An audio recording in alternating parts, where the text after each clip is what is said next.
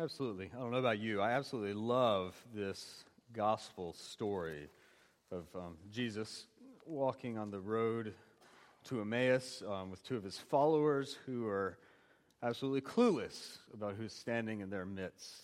Let's see, can y'all see that? You can kind of see that on the screen there. This is a Rembrandt. It's hanging on the wall of my house. Just kidding.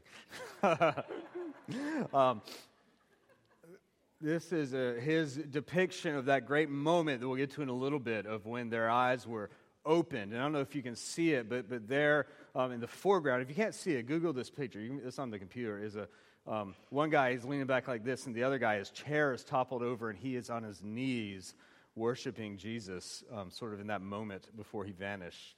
An incredible picture, an incredible thought, an incredible story that is about knowing Jesus. Perhaps you could say seeing Jesus clearly, or knowing him, or seeing him clearly. And simply to say, I live in a family of many of my immediate family wear glasses. And the first thing they do every morning is, where are my glasses? And they put them on, and they want to read a story, and they got to go find their glasses. And I remember the stories of when they received their glasses. It was like a new world had been opened up to them. And we see in this passage, perhaps you could call it the glasses that we need to see Jesus clearly, to know who he is, the glasses that we need to see him clearly. So let's keep our hearts open for that as we go through the story of the travelers on the road to Emmaus. This is the very same day of Jesus' resurrection. Earlier that morning, some women had gone to the tomb to anoint Jesus' body with spices. And if you remember, they got there, the boulder, the stone was rolled away, and there in the tomb was nothing but folded up linens and an angel declaring to them that he is risen.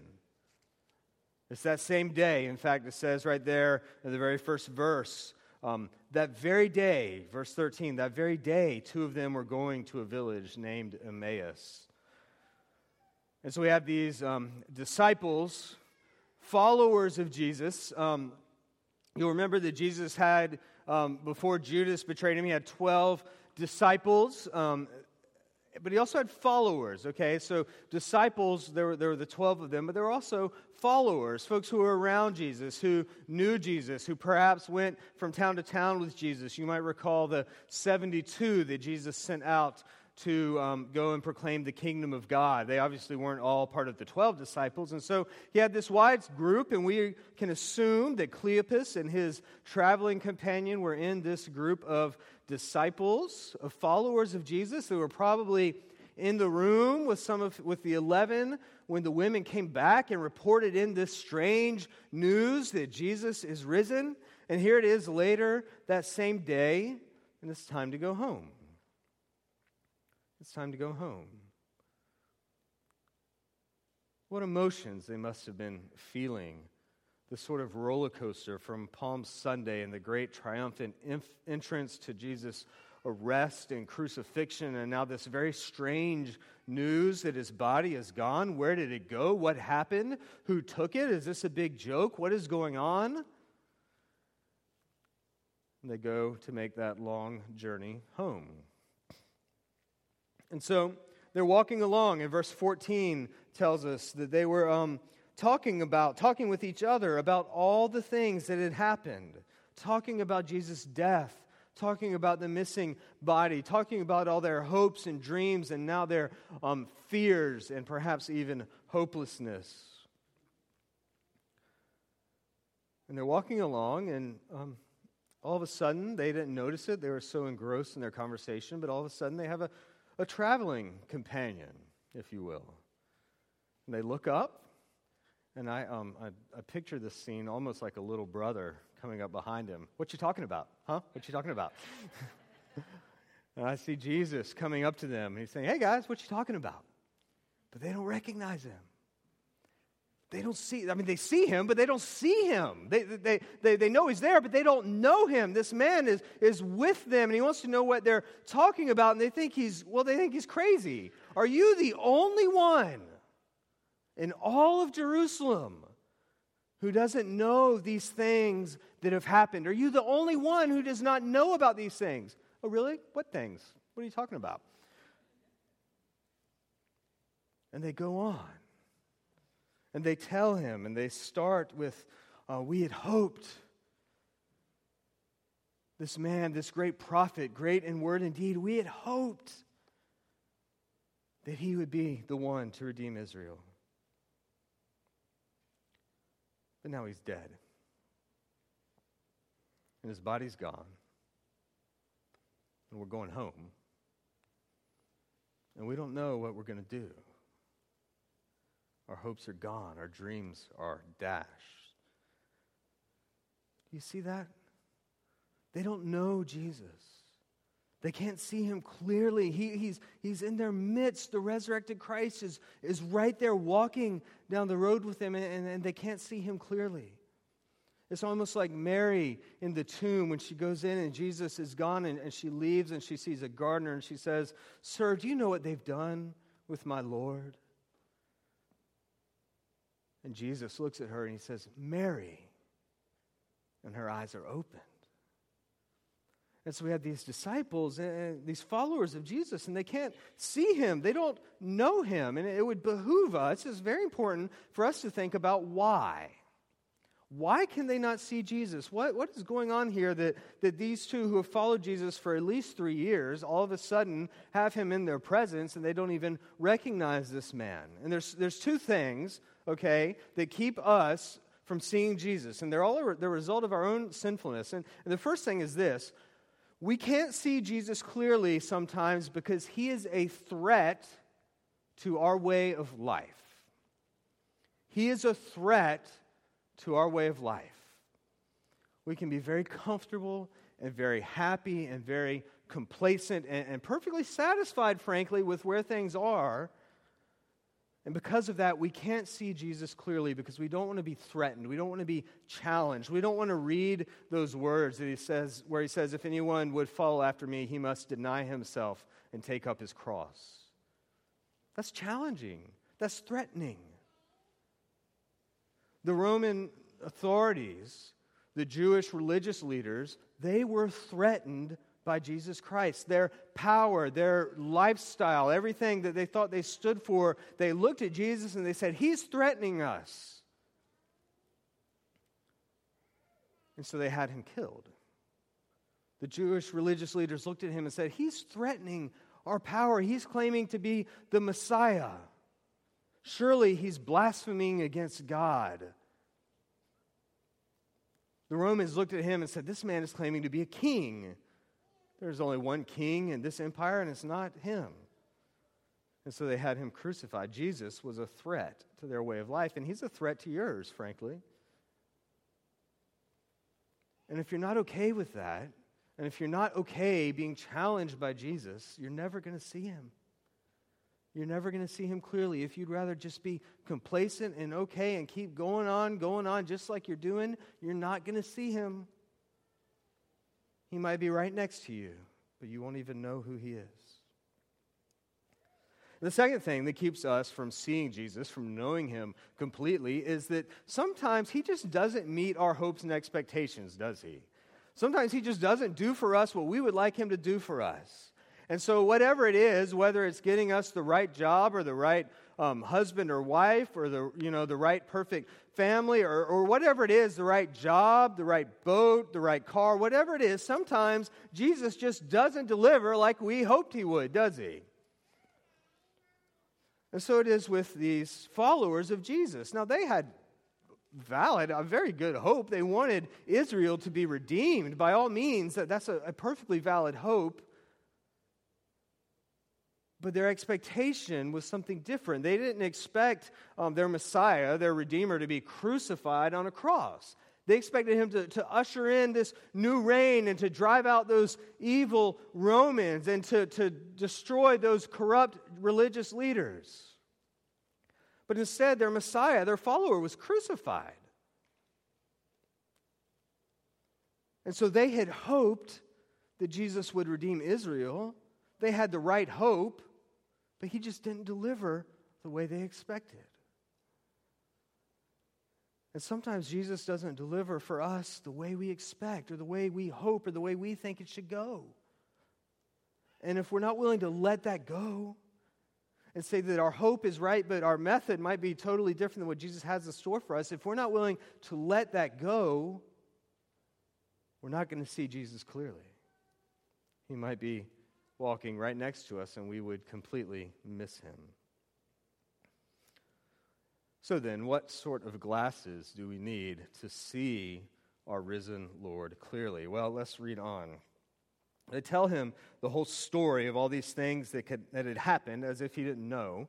And he says to them here in verse 25, "O foolish ones and slow of heart to believe all that the prophets have spoken. Was it not necessary that the Christ should suffer these things and enter into his glory? And beginning with Moses and all the prophets, he interpreted to them all the things the Scriptures said concerning himself." So Jesus has listened to these misunderstandings, and he's beginning now to set his followers straight. And he's beginning to show them who he really is. And where does he start? He starts in Scripture. Now, this isn't like New Testament Scripture where we have Peter, for instance, in our message today, he says that Jesus, I forget exactly how he phrased, but was known from the beginning of time and only just now had revealed himself to creation. This isn't Paul saying that we are justified by faith in Jesus Christ. Those are our scriptures now, but for these disciples, Jesus is talking about the Old Testament. And he goes back to the Old Testament and he shows them how everything in there is about himself, is about Jesus Christ. This perhaps would be the greatest seminary class ever offered. Bible 101 with Jesus. And it caught, because these disciples later on, after they would see Jesus, they said, "Did not our hearts burn within us as he opened the Scriptures to us? Did not our hearts burn within us while he talked with us along the road?" And so this is important to remember. Scripture is the lens, one of the glasses by which we can see Jesus clearly. The challenge is we have to read it appropriately. Okay? What does it say? It says that beginning with Moses and the prophets, he interpreted to them in all the Scriptures the things concerning himself. Not the things concerning them, not the things concerning you, the things concerning Jesus. First and foremost, this book is about Jesus Christ. Every word in here is about Jesus. He is the Word, if you will. And so we've got to realize that when we read our Bibles, that every word is about Jesus Christ. That's why we give this Bible out to all the children who get baptized here at St. Paul's. This is the Jesus Storybook Bible. The tagline, "Every story whispers his name." Every story whispers the name of Jesus Christ. So, for instance, I picked this randomly this morning. David and Goliath, okay? Is Jesus in that story anywhere? Well, I mean, he's not named. It's about David and Goliath. But this Bible, for instance, says this. When the Philistines saw Goliath dead, they ran away. And when God's people saw them running away, they cheered. God had saved his people. David was a hero. But many years later, God would send his people another young hero to fight for them and to save them. But this hero would fight the greatest battle the world has ever known. It's about Jesus. We have life group with our kids, with a big group, and there's like 50 billion kids there. And we have a little Bible teaching at the beginning, and we ask a question.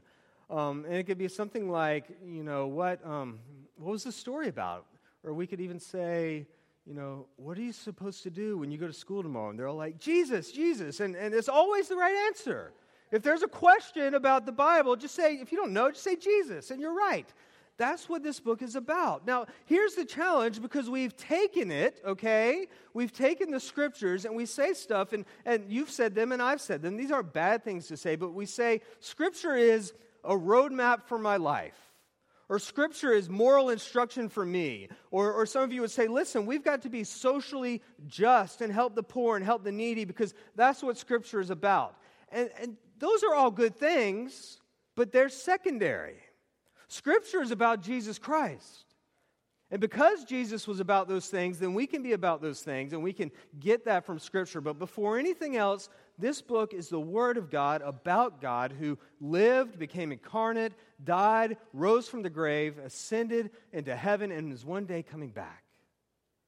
That's the story of Scripture.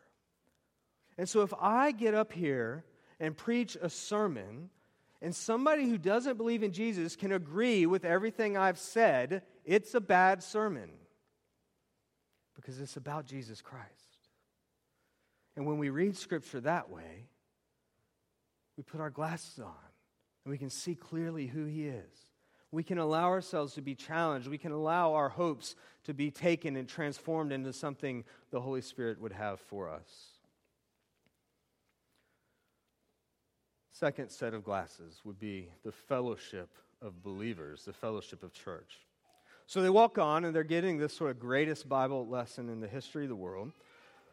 And they get to the village, and they invite Jesus to stay with them. They're in Emmaus. It's been 7 miles. That's a long hike. Probably not as much for them, but it definitely is for me. And they get to Emmaus, and Jesus is ready to go on. And they say, no, it's getting late in the day. Won't you please stay with us? And now we get to the great scene of our painting by Rembrandt. I'll read verses 30 and 31 to you. Maybe we can get that picture back up on the screen. When Jesus was at the table with them, He took the bread and blessed and broke it and gave it to them. And their eyes were opened, and they recognized Him, and He vanished from their sight. Their eyes were opened, and He recognized them, and He vanished from their sight. And they would go on to say at the end of this story, they would say that they would tell the other disciples that Jesus was known to us in the breaking of the bread.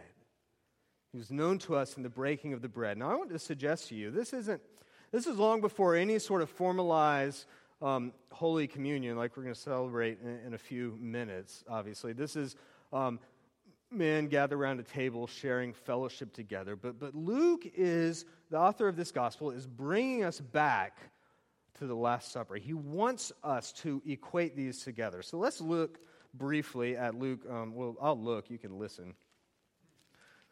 Luke 22, verse 19, okay? This is the Last Supper, and this is how Luke describes it. Jesus took bread, and when He had given thanks, He broke it and gave it to them, saying, "This is my body, which is given for you. Do this in remembrance of me." All right, so you get that pattern? Took bread, gave thanks, broke it, and gave it to them. And so then when we come to this story, and they're eating together, Jesus does this. He took bread and gave thanks and blessed and broke it and gave it to them. You see that pattern? He took the bread, He blessed it, He broke it, He gave it to them. Luke wants us to put these two together. This is a Last Supper type meal, and Jesus is known to them in the same way He's known to us in the Eucharist. Why do we celebrate the Last Supper? Jesus says, there's all sorts of things going on, but He says, do this in remembrance of me. And so we get to this passage, and this is an example of them sharing in some sort of communion service, and they remember Jesus. And when they remember Him, their eyes are opened, and they see their Savior right in front of them. And so Holy Communion specifically is one of the glasses by which we know Jesus. We know who He is. But even more generally, you could say that Holy Communion itself is about the fellowship of believers, this union with Christ, but it's also joining together as believers in Jesus Christ. And so one of the ways we know Jesus is simply to be immersed in a community of faith, immersed in worship on Sunday with other people who know Jesus, immersed in a small group in reading Scripture with other people who know Jesus. And that keeps us from wandering off on our own and going after our own expectations or not allowing ourselves to be challenged, because we do it in a community of faith, and through that community, we know our Lord and Savior, Jesus Christ.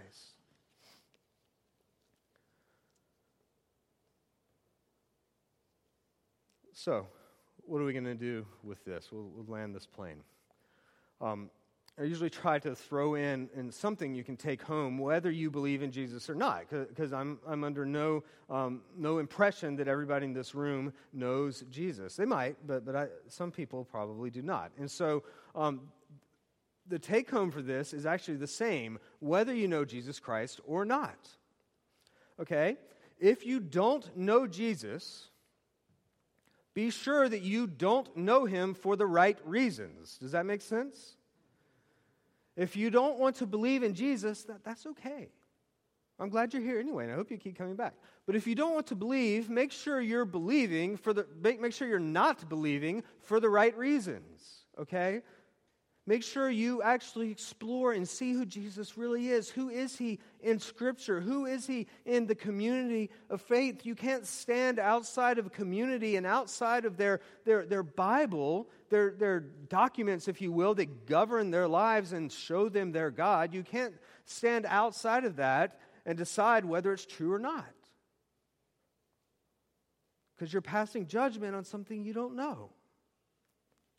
And so I invite you to immerse yourself in Scripture. Read Luke's Gospel. It's a fabulous one to start with. He's very detailed. He's a doctor, and he lays out. He says he wants to show you the evidence and let you make a decision for yourself. Read Luke's Gospel. Find people who are believers and just sit down and have coffee with them. But if you don't know Jesus, make sure you don't know him for the right reasons. Put on these glasses and see what you see. And if you don't believe, that's okay. But at least give it a shot. And for those of us who do know Jesus, make sure we know him more clearly and more deeply. Paul says in Corinthians, "For now we see through a glass darkly, but then we shall see him face to face." And so much of this is striving for something we cannot obtain until one day we are raised from the dead and we see the glory of God face to face. But that doesn't mean we shouldn't try. And so for those of you who do know Jesus, make sure you've got the right glasses on. Make sure you're using them the right way. Use them to see Jesus in all of the Scriptures. Use them to see Jesus in the community of faith. Come before him in praise and thanksgiving. Receive the bread, receive the wine, so that you might see him more clearly. And when you leave here, proclaim the gospel. Proclaim what you read in Scripture. Proclaim what's happening in your community of faith. Know the Lord Jesus and know him more clearly. Let us not be afraid to walk on this road to Emmaus with these two followers of Jesus Christ. That we would see him clearly through Scripture. That we would see him clearly through the fellowship of believers. And that we would know the salvation of Jesus Christ offered to us in his death and resurrection. Let's pray.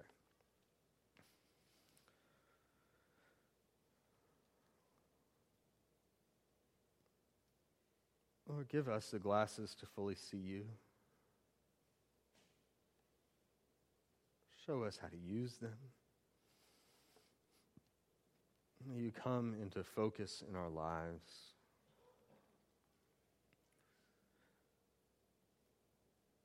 If there's anyone here who does not know you, Lord, I pray that one day they will look up and they will see you standing in their midst. And for those that do know you, Lord, I pray that you would help them to know you more fully. Deepen that relationship. Draw them closer to you. Make us, Lord, a gospel-proclaiming people for the sake of your glory and honor. We ask this in Jesus' name. Amen.